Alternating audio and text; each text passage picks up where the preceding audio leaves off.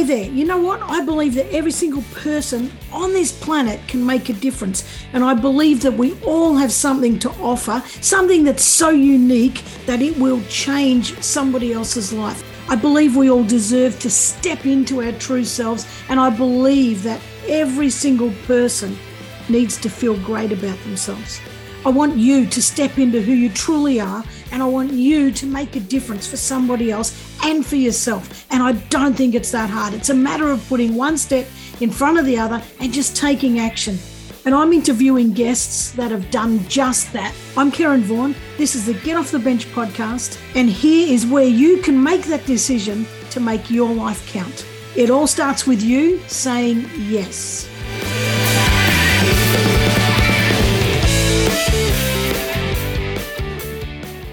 Howdy, and welcome back to another week of the Get Off the Bench podcast.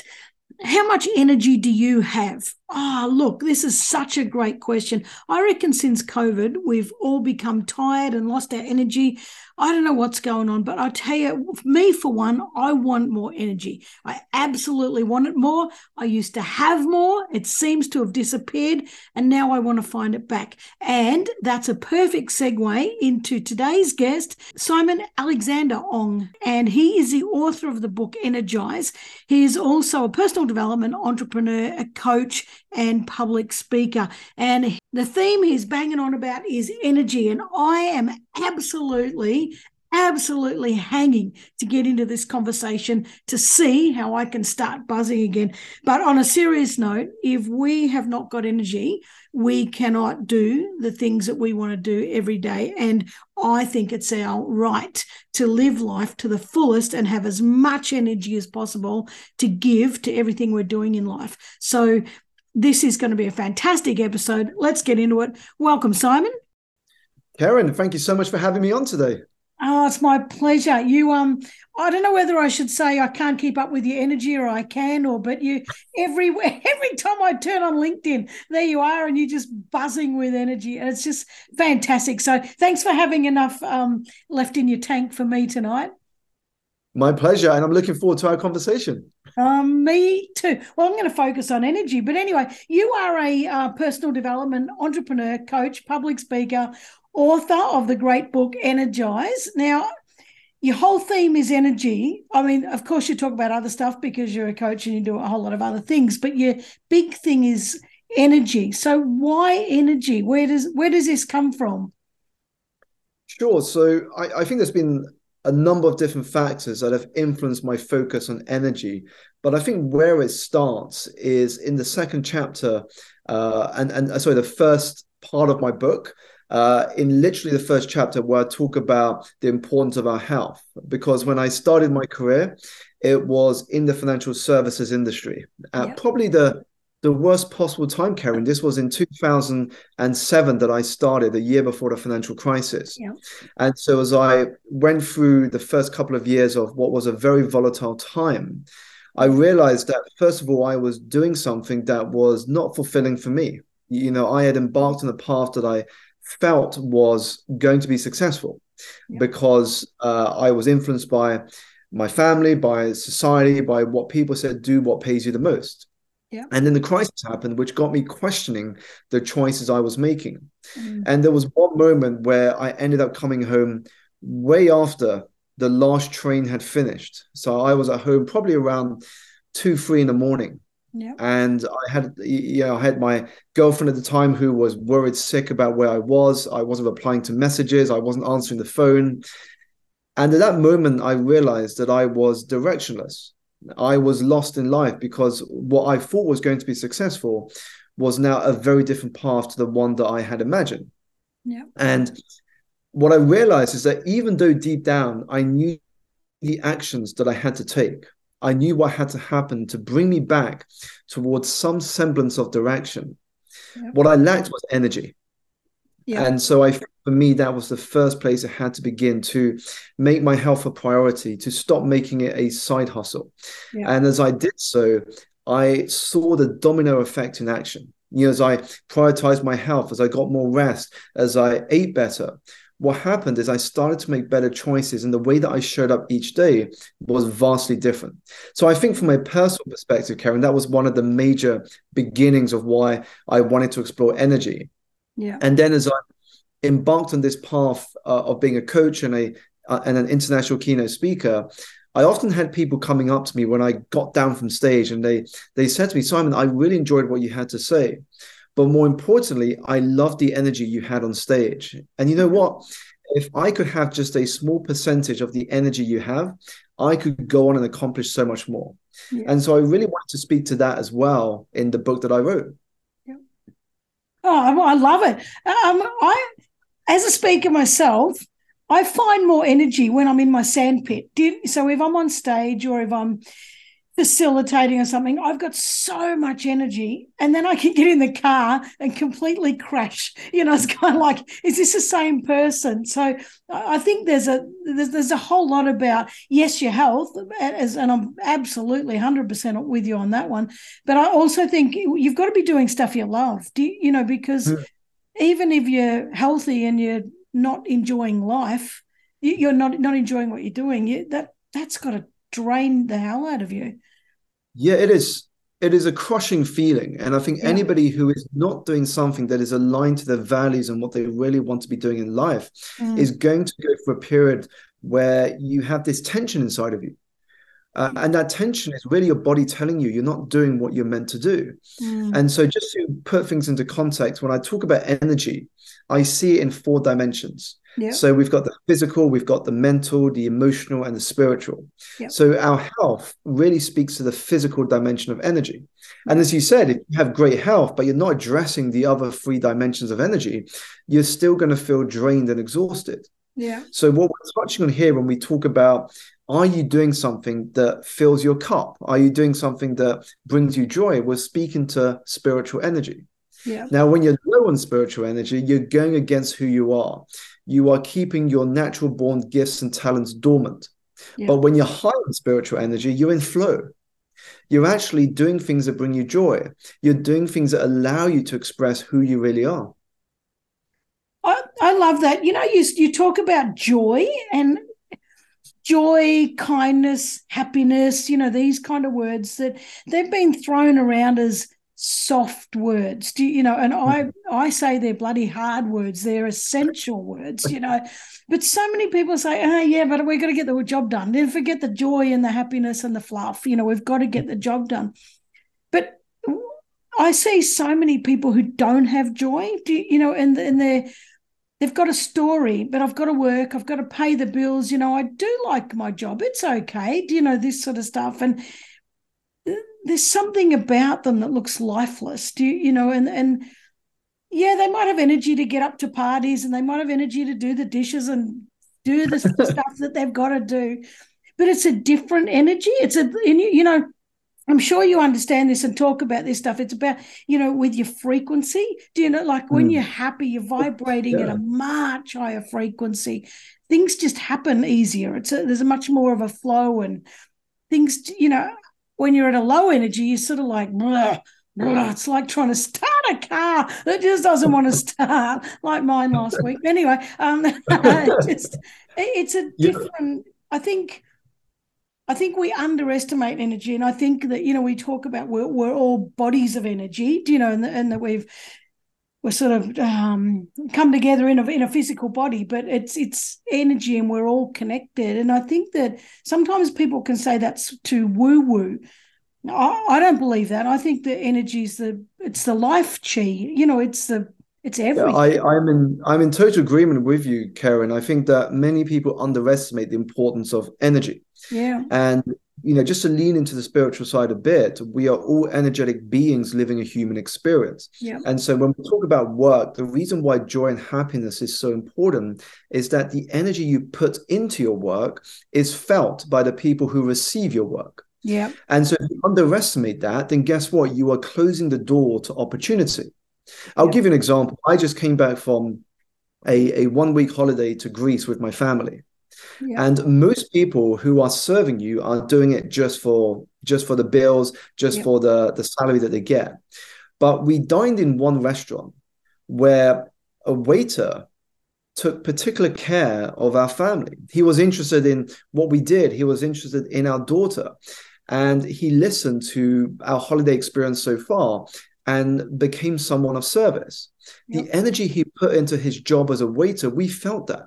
Yeah. And so as a result, we mentioned his name to the staff, to the management, and we weren't the only ones. I remember having a chat with the manager and said, I just wanted to give special praise to one of your waiters in this restaurant because of the experience we have had as a family. Yeah. And he said to me, "You're not the only ones." He's already had 7 people so far sing his phrases. And guess what? I guarantee you, Karen, I don't know the next steps, but I guarantee you he's likely to get the opportunity to try new things or to get promoted. Yeah. And so the energy we put into our work definitely gets felt by the people that receive it, whether we are aware of it or not. I agree. And further to that, I'm just thinking, you say that if you do that, people feel it and then you get opportunities. But further to that, if I'm loving my job and I'm doing it really well and the people feel it, that's great. But if I'm holding back, and I'm not enjoying it, the people I'm serving, they miss out. And that's selfish. I kind of see that as selfish. You're actually taking away people's, like people want to be there and you're saying, nah, I'll give you half of that.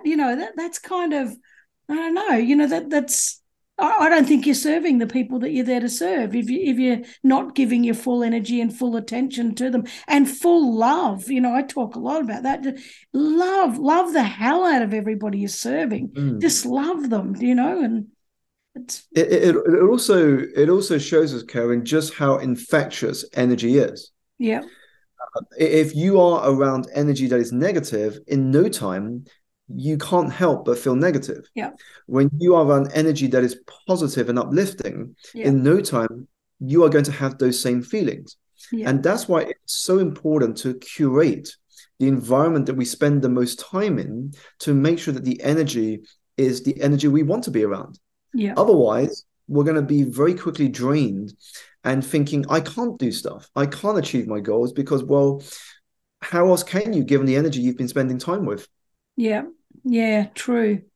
Hey, when you said about your health, and you said you started noticing things, like you mentioned sleep, but then let's just stay sleep because a lot of people underestimate sleep too. It's kind of like, oh yeah, I got a few hours, that kind of stuff. And I know people that work night shift. I used to work night shift and I was knackered. I just couldn't. It didn't matter if I got all the sleep. It wasn't right. It wasn't, my body clock was out. Even just focusing on sleep, how much difference did that make to you? Like, what did you start noticing? I mean, the first 2 things that I did, just to, I guess, illustrate the journey, is in the second job after Lehman Brothers collapsed, I went into this company, which was a hedge fund, and it was a very toxic environment. And what it meant is that I would be the first in the office and often the last to leave. I got little sleep, I didn't have time to exercise, and I ate junk. So when I quit that company and I decided with intention to move into another company where the hours were more kinder and humane. It was a 9-to-5 job. I could use time after work to exercise, to explore my hobbies, to get more rest. When I started to sleep more and integrated exercise as a daily non-negotiable, I realized I was showing up each day with more energy, but also the mindset that I had to respond to whatever the day threw my way was vastly different. And if I look back now, Karen, I think that whatever tip, trick, or hack that you read about or listen to, it is impossible to put that into effective action unless you have the energy to do so. When you have just survived on 2 hours of sleep, it's like starting a race 100 meters behind the rest of your sprinters. You're going to be playing catch up all day. Jim Rohn famously said, either you run the day or the day runs you. Now, if you're surviving on little sleep, the day is going to be running you. Whereas if you had a full night's sleep and you wake up energized, guess what? You are going to live the day with far greater intention than if you had little to no sleep. And sleep, you're right. You're right also about the sleep, the exercise and eating. Like those 3 are so attached to each other. Do you know, if you don't sleep, then you don't want to exercise, and then when you and then you're too lazy to eat well. You know, it's kind of like I'll just grab that, and we think we're doing everything well, but we're actually compounding the issue, you know, by just stacking on layers of, well, it's probably abuse and neglect, you know, to ourselves. It really is. It's kind of like, oh, you're not worth it. I'll stack some shit into your body. But it's you've only got to shift one of them, don't you? You know, just tweak one and then start moving. And that's the thing with habits, Karen, is you just focus on one first. Yeah. Don't overwhelm yourself. Focus on one first. Yeah. Because when you focus on one and you make progress, it shows yourself what else would be possible. Yeah. You know, let's say you just focus on exercise first. As you exercise, you find yourself getting more energy. You find yourself wanting to eat better because you don't want to undo all the great work that you've done in the gym or running outside or cycling around town. And then suddenly it has a compound effect on other areas of your life. And so start with one just to show what is possible by committing to consistent action. That's it, just one.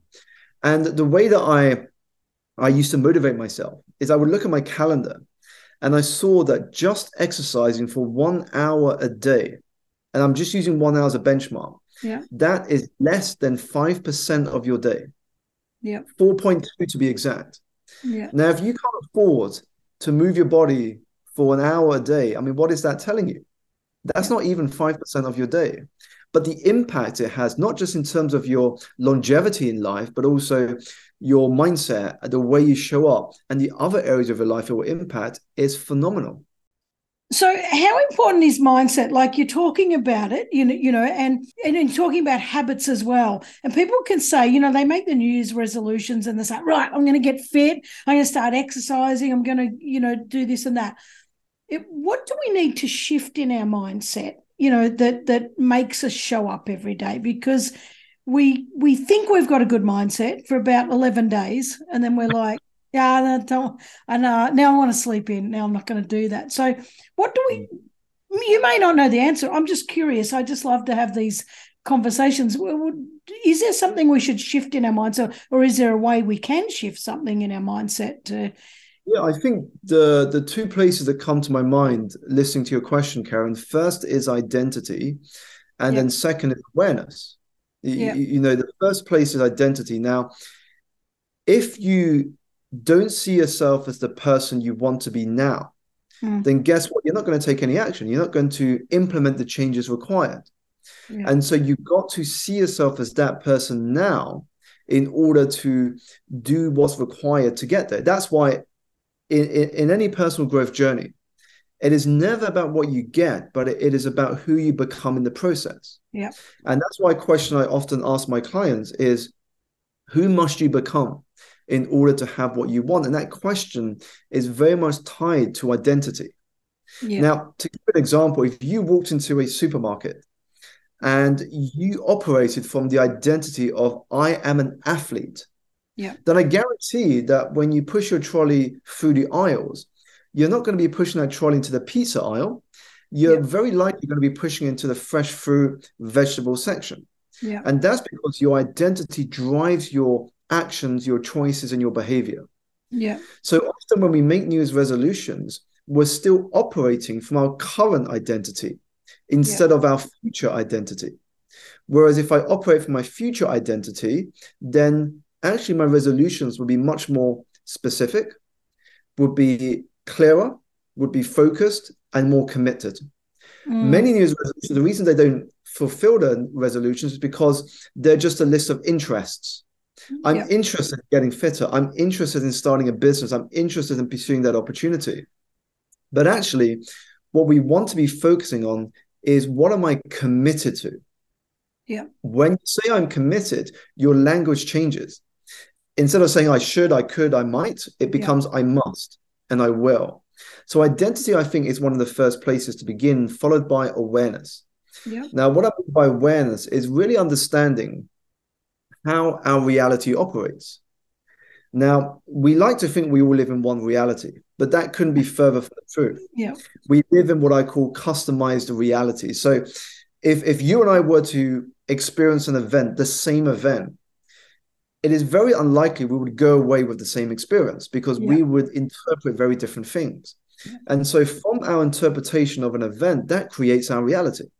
Yeah. Now, when we are aware of that process, we begin to understand that really where mindset plays the role is in our interpretation of our circumstances and the meaning that we bring to events in our life. Yeah. How we choose to respond to that is one of the greatest things under our control. And which nobody else can control. Just Indeed. us. Yeah. I like what you're talking about the identity. And one thing that I say to people too is that I say, if you want to be an author, start writing and then say you're an author. You can't say you're an author unless you start writing. But once you start the process, you can say that. You want to be an athlete, like you say, start running. And once you start running, you say, I'm an athlete. And you're not actually lying to yourself. It becomes the truth, So I love it. How do you think people's energy shifted over COVID? Do you think that people who would normally be energetic people and, have bouncy energy kind of just took a dive and haven't recovered? That's what I've noticed. And I don't know whether that's my reality. I think it depends on the person, because if before COVID, the person was already living with intention, i.e., they already knew how each day, each week would be considered productive, I don't think COVID would have had a huge impact on their energy.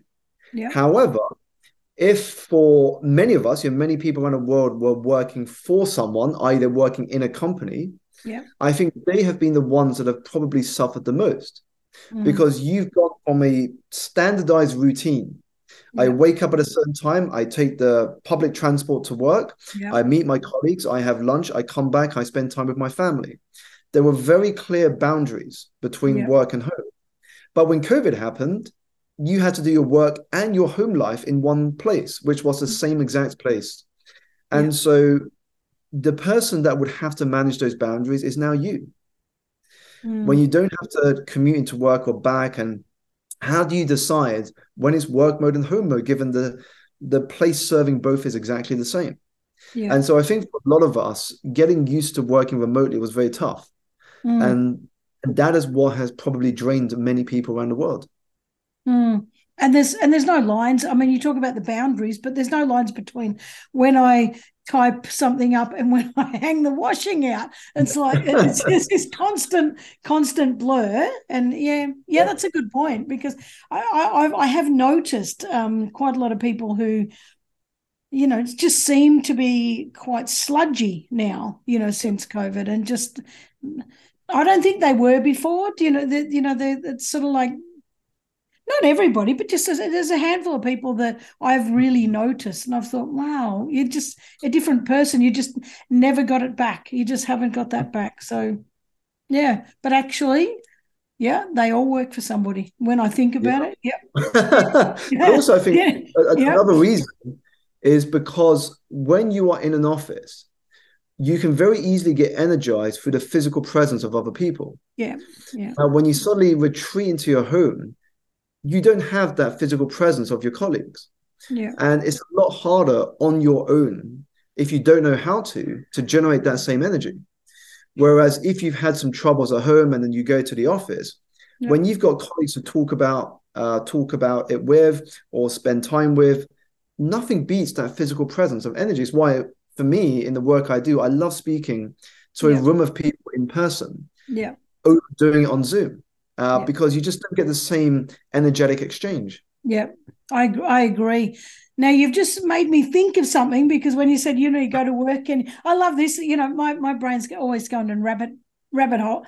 Anyway, when you said about going to work and being energized, that raises another question for me about what about introverts and extroverts, because extroverts are energized by being around people, introverts the opposite. So How do you, when you talk about energy, does that the introvert extrovert thing come into it? Like, do you think about recharging and all that kind of stuff? Definitely, because it comes back to the fundamental question of what gives you energy Yeah, and what drains your energy. And yeah, of course, that will be different for each of us. For one person, what gives them energy might be being around people. yeah, For another person, what gives them energy might be spending time alone. yeah, And so we have to bring awareness to ourselves first. What is it that gives me energy? What is it that drains me of energy? And how can I, one, communicate that to other people, or two, build my life and routine around that?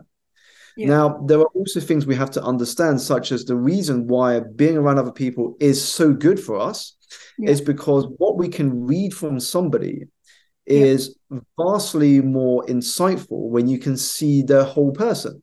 yeah, If you're looking at somebody on Zoom and you can only see the top third of their body, yeah, that's not going to give you the same information as if you met them and you can see their whole body. You can see their body language, you can see their expression, you can see their emotion that is non-verbal. yeah. And so I think there is a bit of a balance to get between retreating away from the office and actually spending time around people so you can see communication beyond words in the top third of your body. Yeah, and I think we need that connection anyway. Well, just for the record, my bottom 2/3, right? My foot's pointing at you, because I'm engaged with you. I'm thinking about you know, do you think sleep's the only way to re-energize? Like let's say with introverts like to go home and they like to be alone, to rebuild energy. Others like to go out and party and then they feel great.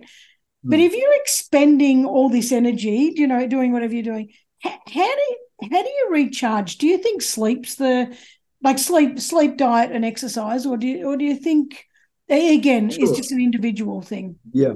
So I think, first of all, and it's an interesting question because, firstly, when you do things that give you energy, you actually get more energy. Yeah, It goes back to what you shared with me earlier, Karen. You said that when you're on stage, you yeah, get more energy yeah, because you're doing something you enjoy. yeah, And so that's why it's so important to focus on the things that bring us joy because that gives us even more energy. yeah, Now, on the other hand, we've also got to be mindful that we're only human yeah, and that we must make time and space in our diaries to re-energize, to reset, to rejuvenate. yeah, Now, sleep, movement, and nutrition is merely the physical dimension of energy. yeah, In order to re-energize ourselves from a mental and emotional and spiritual, this is where having time alone is so important, or disconnecting. mm, And yeah, that could be through activities such as meditation, yoga, reading, things that allow us to disconnect and just calm the mind down. Because our mind isn't built to be on and busy 24/7. yeah, Actually, if you go back in history, some of the greatest insights and inventions and creative breakthroughs came not from somebody sitting at their desk with reams of paper or screens in front of them, yeah, but when they disconnected, whether it was Isaac Newton, Apple falling on his head and gravity being discovered, or Archimedes sitting in that bathtub, Eureka, he had his insight about displacement theory, yeah. or Thomas Edison, who was fishing with no bait, so nobody, not even the fish, would disturb him. Even though Love it. these stories are anecdotes and may or may not be true, Mm, there is some truth in them in the sense that they all share in common the fact that they were doing nothing when they had those insights. Because yeah. when we're able to disconnect from the busyness of the everyday, what happens is that we give our mind space and oxygen for those ideas to thrive. I also heard, well, I 100% agree. I love pondering. I love pondering. That's where all my good ideas come from. But I just was listening to a podcast a couple of days ago, and this guy, he gave a statistic, and I can't actually remember it, but it was something quite massive about most people would rather, oh no, a, a, a test, like an experiment, a science experiment, and they put all these people in a room and said, you got a choice. You can either electrocute yourself, and not to kill yourself, but give yourself electric zap, or have spend 15 minutes alone with your thoughts. And Mm. it was a huge percentage actually chose to electrocute themselves because they didn't want to be alone with their thoughts. And, and I'm thinking about what you're saying. I'm thinking about all these people who they've always got to be around people, or they're ringing people. They've been in the office all day. They ring people all the way home. Then they get home and they talk, and then they put the TV on, and then they get on their screens until they fall asleep. And there's just not a space in their world anywhere where they want to be quiet, and where they have downtime. So I reckon that's damaging. Like I actually think I can't be judging people or telling other people what to do, but it's got to be wearing you out. Like it's got to be so de-energizing to have that noise. Yeah, it is massively damaging. And what you've shared is an illustration that many of us are addicted to busyness. Yeah. We're addicted to being busy. We're busy, but we're not going anywhere. Yeah. We end up going in circles, not making the progress that we want. Yeah. And why slowing down and having quiet space is so important? It's because, first of all, the longest journey we make as humans are the inches from our heads to our hearts. Yeah. Now, if we're not willing to give ourselves space for that journey, we're never really going to understand who we truly are and what we want to do in this lifetime of ours. Yeah. The second is that actually silence is powerful. Silence is far from empty. In fact, it is full of the answers, the wisdom, and the insights that we seek, if we are willing to listen to what it has to tell us. Yeah. And that's why more and more, articles within the mainstream well-being space talks about meditation. There's a reason why meditation is championed so much in today's society, because meditation, as much as it is about calming and slowing the mind down, it's also about reconnecting us to our true self. Yeah. And so when we spend time prioritizing these sort of activities, we're able to be more mindful and present in the moment, and also to avoid the tragic scenario of living as if we're never going to die and then dying having never really lived. Yeah, absolutely. And I think if we're busy, and we don't want to look at ourselves, that journey from the head to the heart, if we don't take that, and sometimes it's painful. Look, actually, for all of us, it can be painful, to really sit there and look. I love the pain, because every time I have the pain, I learn something new, and feel even better. But it's so many people will avoid that, just to avoid the pain. So I'll just keep busy, and I often think that that's a life wasted. Like you if you felt the pain, felt who you are, then embraced it, and lived it, then magic happens. Then you live your life, and then you give to others. It's I think that's how we're supposed to live, but many don't. It's all a question of trade-offs. Change is hard. Yeah. Continuing to do something that you hate is also hard. Yeah. You have to choose your heart. Yeah. Which one are you going to choose? Oh, I like that. Now, if we're talking about busyness and productivity and all that kind of stuff, so let's talk about energy versus productivity or efficiency. And people will say, well, if I've got more energy, I can work for longer and I can get more done. Do you think there's another podcast I was listening to talks about, well, when we do good things, we should only do it to a point. Like we should not, you can go too far. You can just have too much or do too much. So I don't know if I'm making sense here, but is it possible that we can have so much energy that we do so much that we lose our productivity, we lose our efficiency? I know that's a hard question, isn't it? Yeah, I think this is where understanding how to manage our energy is essential, because often when we think about productivity, we default to time management. Yeah. So if I want to be more productive, I have to manage my time better. Yeah. Now, yes, managing your time is important, but you've also got to consider your energy. So to give an example, if I look at my calendar and I blocked out 2 hours in the afternoon to do a very important task. Yeah. I'm assuming that my energy level is going to be constant throughout the entire day. Yeah. And at 3 o'clock, I'm going to do this task. Yeah. But the reality is, for many of us, by 3 o'clock, our energy is dipping. Yeah. And so, is it actually likely that we are going to put as much attention to that task at 3 o'clock in the afternoon as we would at the beginning of our day? Probably not. Yeah. So once we understand what our energetic rhythm is, some of us are morning people, some of us are evening people. Yeah. Now, once we understand our energetic rhythm, we can begin to build our day around that information.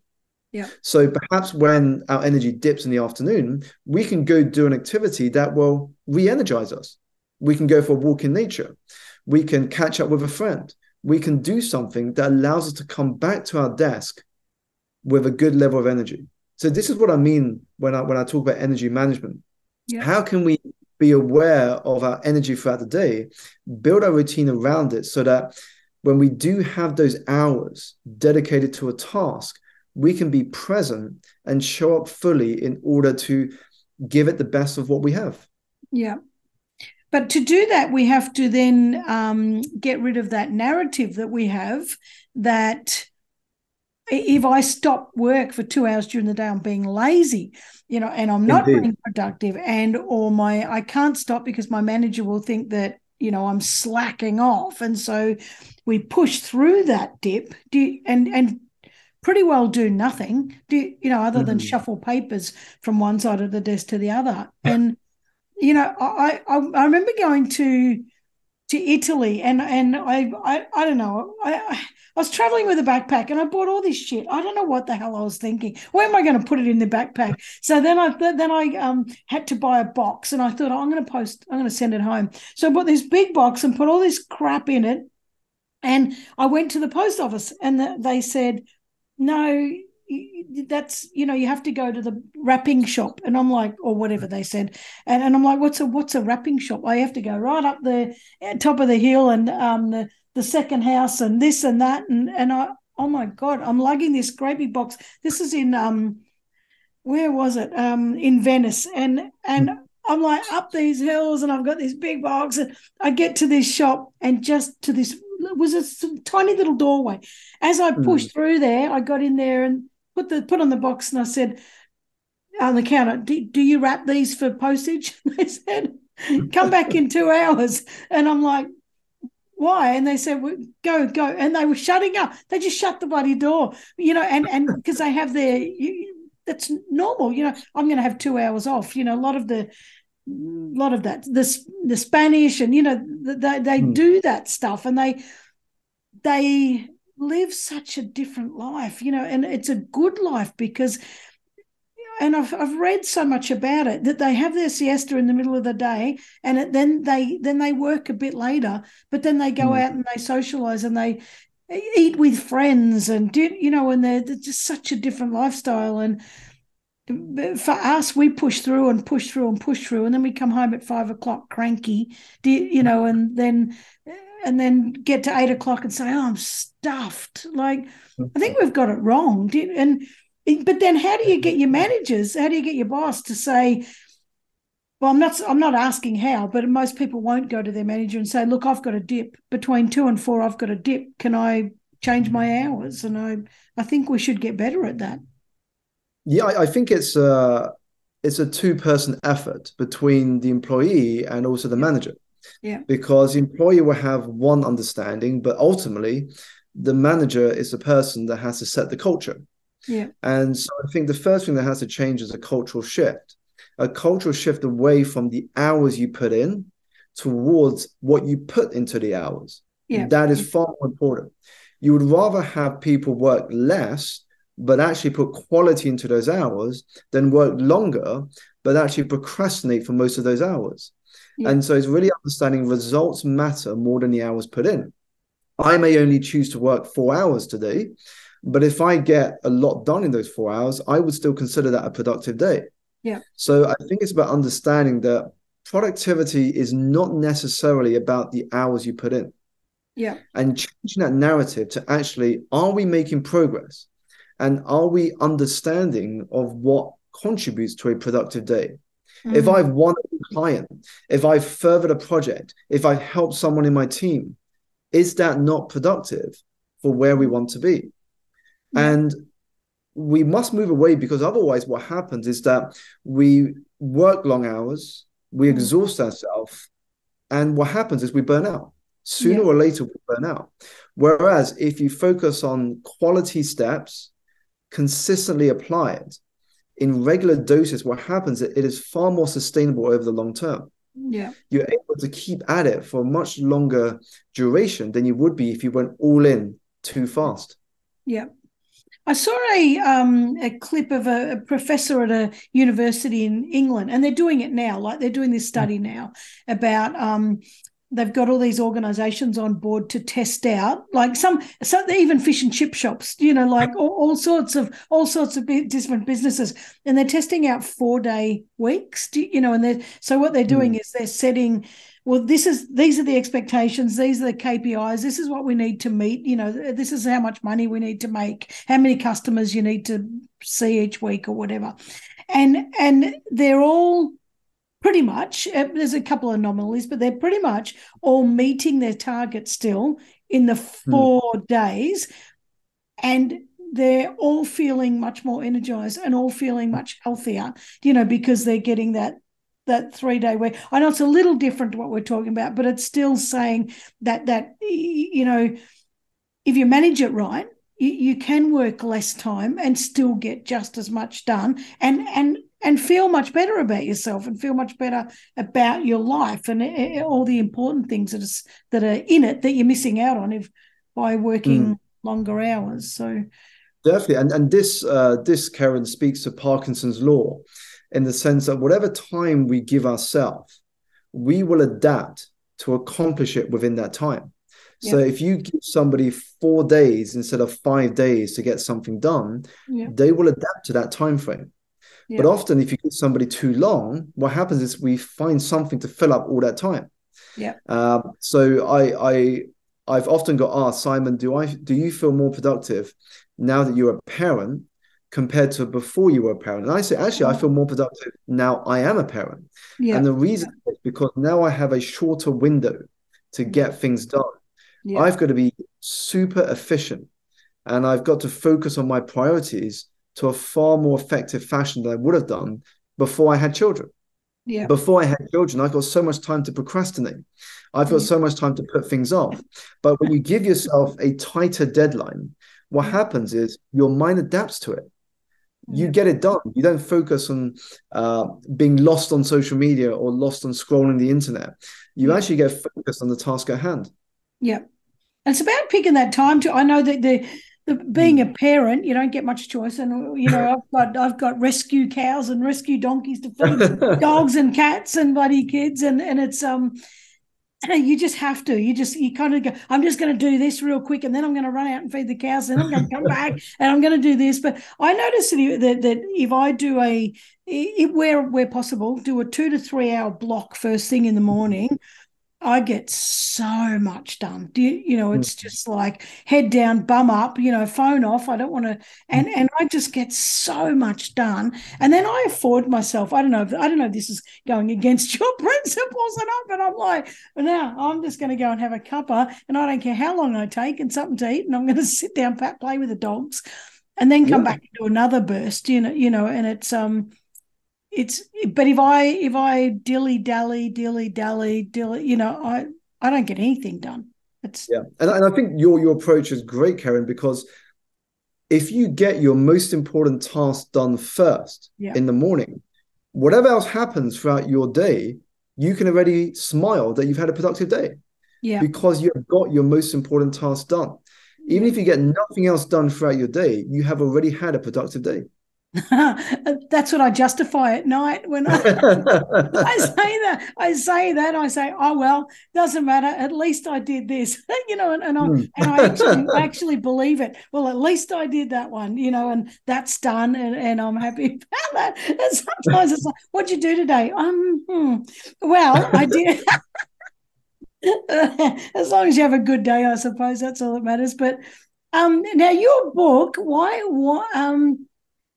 were you talking about energy? Like, were you speaking about energy on stage before you wrote your book, and then came the book, or did the book?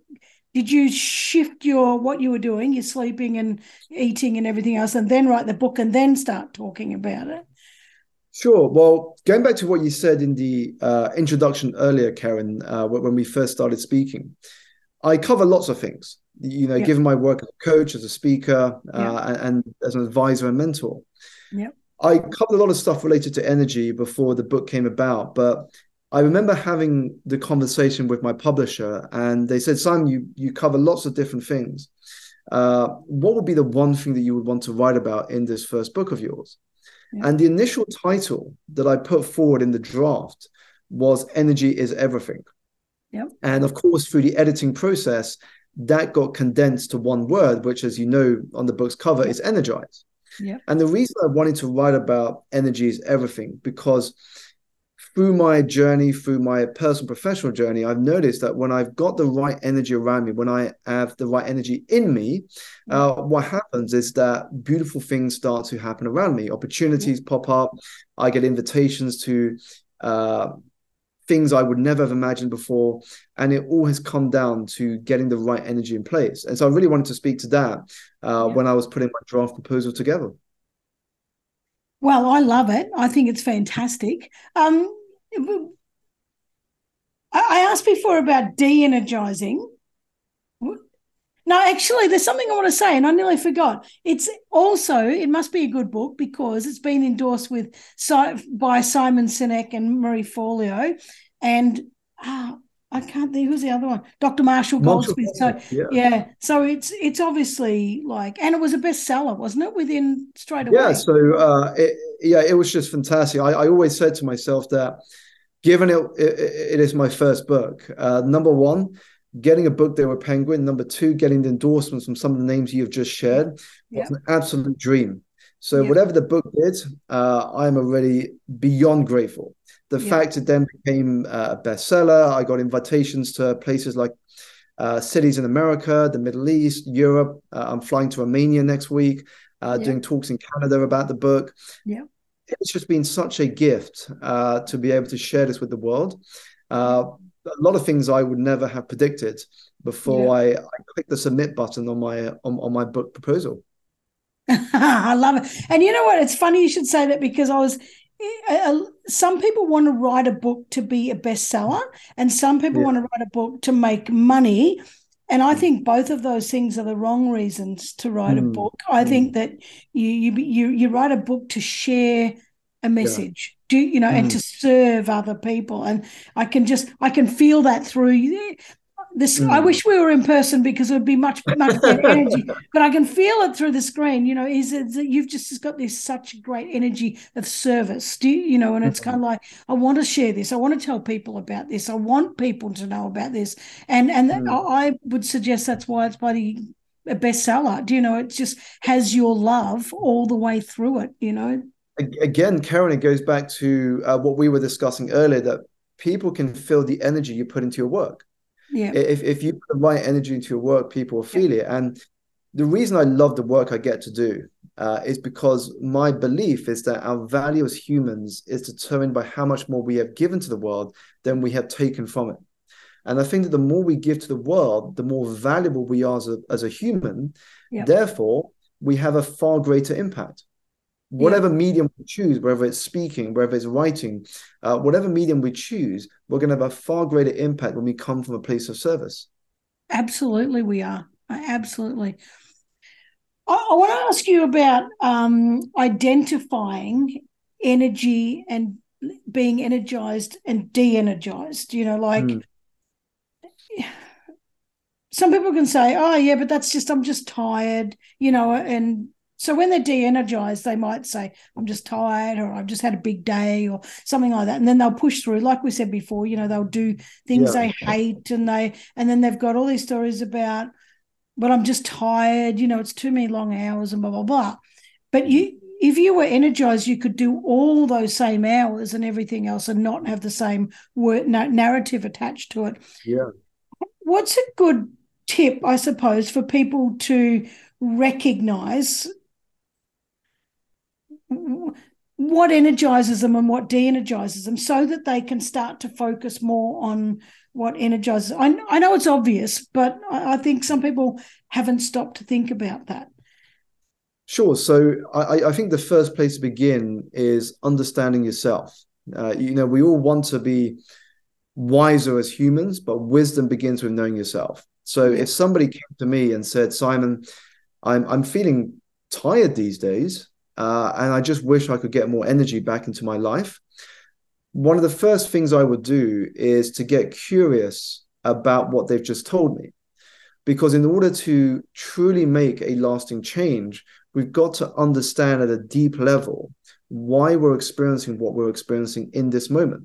Yeah. So if somebody said that to me, I would say to them, well, what in particular is making you tired? What is giving you that feeling of tiredness?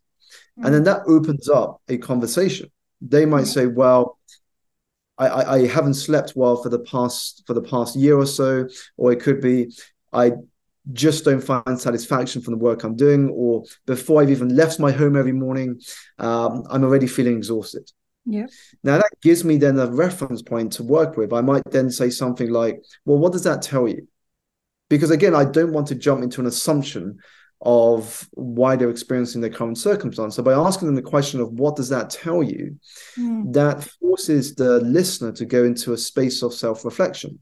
Yeah. So they might say, well, I'm very frustrated right now because I've actually got other things I would love to do at some point in my life, but I feel like the career I'm in at the moment is a dead end. Or they might say, I've just felt directionless for the last year, and I think that's really weighed on my mind. There's lots of decisions I've had to make, and I haven't taken action on making a decision on them. And of course, that has compounded. So now we're getting somewhere. Now we're really starting to understand what are the driving factors for that feeling, which is a macro feeling of tiredness. There's lots of micro things that contribute to that feeling of tiredness. But once we understand those points, we can then start to address them. And actually, even knowing what the points are and taking a really tiny step forward in addressing it can actually start to energize you, because in the process of taking control of your future, that empowers you. So that's where I would begin, is really deepen that level of awareness of why you are experiencing a particular feeling. Get curious, get investigative, really understand where it's coming from, and start changing things at the source rather than at the high level. Changing things at the source, though, might mean changing jobs. And a lot of people are scared to do that. That's well, I really want to live my dream. If my dream job would be this or that, or I'd love to work for myself, but yeah, I know this one's killing me. It's a funny thing, isn't it, that a lot of humans don't value themselves enough, or something. There's, that they don't feel they deserve, to live a life that's in a dream job, or don't feel that the dream job's out there. And when I say dream job, I don't mean flying around the world in a jet and, being pampered or whatever, but, because we're all going to work hard, but, well, you know what I mean. You think magic just doesn't drop in your lap because you think you want a dream job. But I think it's being scared. It's a fear. If I leave this security, maybe it's even a fear of, if I leave this security, maybe I'll find out that dream job wasn't actually a dream job. I don't. And I think it's why. I'm curious. Yeah, it is why it is somewhat unfortunate that life is short, and many of us wait so long to begin living it. Yeah. And it's not necessarily about if I leave this, then that. Now, we always have to take some risk, but the level of risk will be very different in the choices we make. Yeah. So if I'm in a job I hate, and I know that my dream lies outside of my job, the only option isn't to quit and jump into the unknown. That's one option. The other option is to, well, if I know I want to do something different in the future, how can I be smarter with the time that I do have right now? Even though it might be the weekends, it might be the holidays, it might be after work. Those are the only pockets of time I have. How can I be smarter with that time in order to explore what I could do? And so I think that's where it begins, is how can you be smarter in using the time you do have right now to see if what you want to do is exactly what you want to do. Otherwise, you don't know. And also reframing your relationship with your current job. So instead of seeing it as something you hate, see it as something that you are grateful for, and that is giving you the time and the resources to explore what you really want to do with the rest of your life. Yeah. So when you reframe it in that way, you will see your job not as a dead end, but as a stepping stone to the person you want to become. And then what will really get you towards taking action is appreciating how short life is. I read a book recently called 4,000 Weeks. And the reason it's called 4,000 Weeks is that the average lifespan of a human is 4,000 weeks. Now, if you're already in your 40s, then you're already past the halfway mark and you've got around 2,000 weeks left. Now, when you really appreciate just how short life is, then you can channel your energy into truly living. That's a great book too, by the way. It's I've got 1,000 weeks left, so I better pull my finger out. No, I think I'm doing all right, but it does. I always say life's too short. Life's way too bloody short. You know, I always think too about Bronnie Ware's, you know, the book about the regrets of dying. You know, and I wished I had have lived a life that was true to me and not the expectations of others. And I think life is too short, and I think that it's too short to be sitting around procrastinating and, you know, succumbing to fear. And I don't mean that we should not feel fear. We should, and because it keeps us safe, but succumbing to it all the time, you know, I think that we've got to. And that's why.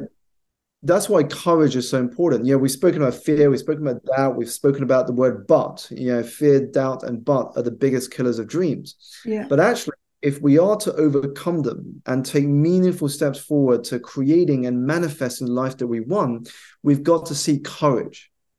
Because courage does not mean there is no fear, doubt, or hesitation. Courage means that you believe that you will be okay. Despite the fears, the doubts, and the hesitations you will have, you will be fine.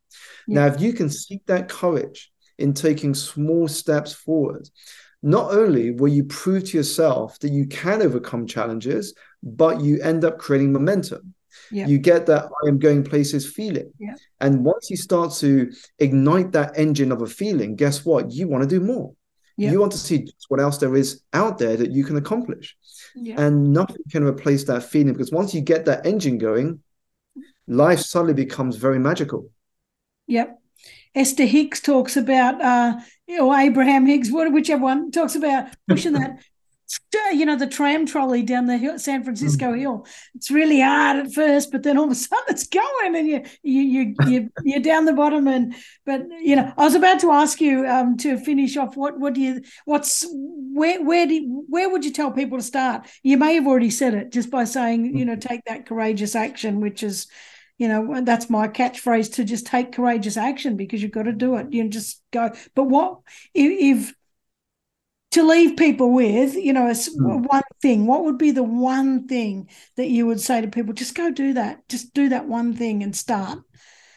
Definitely. Well, I mean, I'll probably leave with two things, if I may, Karen. The first would be, if you could take one action now, the one thing I would suggest is to optimize your environment to one that makes it impossible not to succeed. So what I mean by that is, think about the people you spend most time with. Think about what you watch on television. Think about what you listen to. Think about the people you follow on social media. Think about your physical space. Now, if you are optimizing your environment on a regular basis, success will become inevitable. Because your environment is a reflection of where you want to be. So that's the first thing. The second is a question for you to reflect on that will hopefully inspire you to take action. And the question is this: how much longer will you avoid doing what you are capable of in order to continue with what you are comfortable doing? Wow. Powerful. I wonder how many people have got the guts to look at that. Well, let's say the courage. Just do the courage. I think that's because it's hard. It's hard to ask those questions, but I love that. I love that question, but I'm just a bit worried about the environment because you're saying what you watch on TV. So now I might have to stop watching Chesapeake Shores at night to wind down. I quite like that show. And here's the thing, Karen, I'm not saying don't watch it. I know. But the key is, if you are watching that the majority of your time, then it is not productive. Now, if you're watching healthy things that are good for your mindset and for where you want to be, even just 60% of the time, and 40% of the time you can watch whatever else you want to watch, that is going to be powerful. The key, and there's no such thing as a perfect human, the key is that you want to make sure that the good habits are the things that you are doing the majority of the time. If that is the case, your progress will be guaranteed. See, you're more lenient than me. I tell people 80%. You need to do good shit. 80% than 20%. You're much more lenient. People much prefer you. I like Simon much better. He lets me eat chocolate in the time. I love it, Simon. I've absolutely loved this. It's you've given me some energy. Now it's bedtime, and I'm going to be awake all night talking. That's not a good thing. But where can people find you? Sure. Well, thank you so much, Karen. People can find me on social media. I'm most active on LinkedIn and Instagram. So on LinkedIn, if you search Simon Alexander Ong and click the person, you will find my profile there. And on Instagram, my handle is @SimonAlexanderO. Fantastic. And your website? Website is simonalexanderong.com. When you go there, you will have the option to sign up to my mailing list, to purchase a copy of Energize, and also enroll in an audio version. It's a program I've launched recently, a 30-day course, which is delivered to your phone via WhatsApp, on daily insights to upgrade your energy. Ooh, fantastic. Fantastic. All right, well, I'm going to put those in the show notes anyway so people can do it. Simon, thank you so very much for sharing your time. I know it's late, it's 9 o'clock at night, and it's nearly bedtime, but I just so appreciate it because I don't know. I think we need a lot more energy in the world, and we definitely need a lot more positive energy in the world. And if we all chip in and increase it a little bit, now vibration, our frequency is much higher. We're gonna start avoiding some of the wars that are going on and some of the the awful shit that's going on. So I think everyone wins if we can all just lift our energy a little bit more. So definitely. Thank you so much again for having me, Karen, and very well said there. Thank you. Nice way to segue out to the end. Thank you so much, Simon. Okay, see you soon. Oh, guys, that was absolutely fantastic. And I'll tell you what, energy is something that I really reckon that we overlook, and we let ourselves get drained. We don't ever stop to say, oh, gee, I should do something about improving my energy. I think we just let life sort of carry us along. And I reckon we should take our lives back and start to make change and start to build our energy, because just imagine what we can achieve. What Simon was saying about just start with one thing. So start by just sleeping well, or start by going for a walk every morning, or start by just eating one better thing each day, and just keep building that momentum. And it works. I know it works. We think that some of these things are fluffy words. They're not. We cannot survive without good energy. So I reckon if you've been thinking about it and thinking that you're sort of lacking energy, let's just start lifting that up and starting to move. So I hope you've absolutely loved this. Simon is an amazing, amazing guy, and I really hope you enjoyed his wisdom. So thank you very much for joining me again, and I will see you next week. See ya. Thanks for joining me. As always, I hope this episode inspired you. If you know somebody who's taken courageous action to create something that's making a difference for other people, let me know about it. Go to my website, karenvaughan.com, tinker around there, have a bit of a look, and send me a message. I can't wait to hear from you. And remember, you're worth it. Your unique talents and gifts need to be out in this world. And I'm so passionate about inspiring you to achieve that. So you've listened to this episode. Just say yes, make the decision, and put one foot in front of the other. See you next week.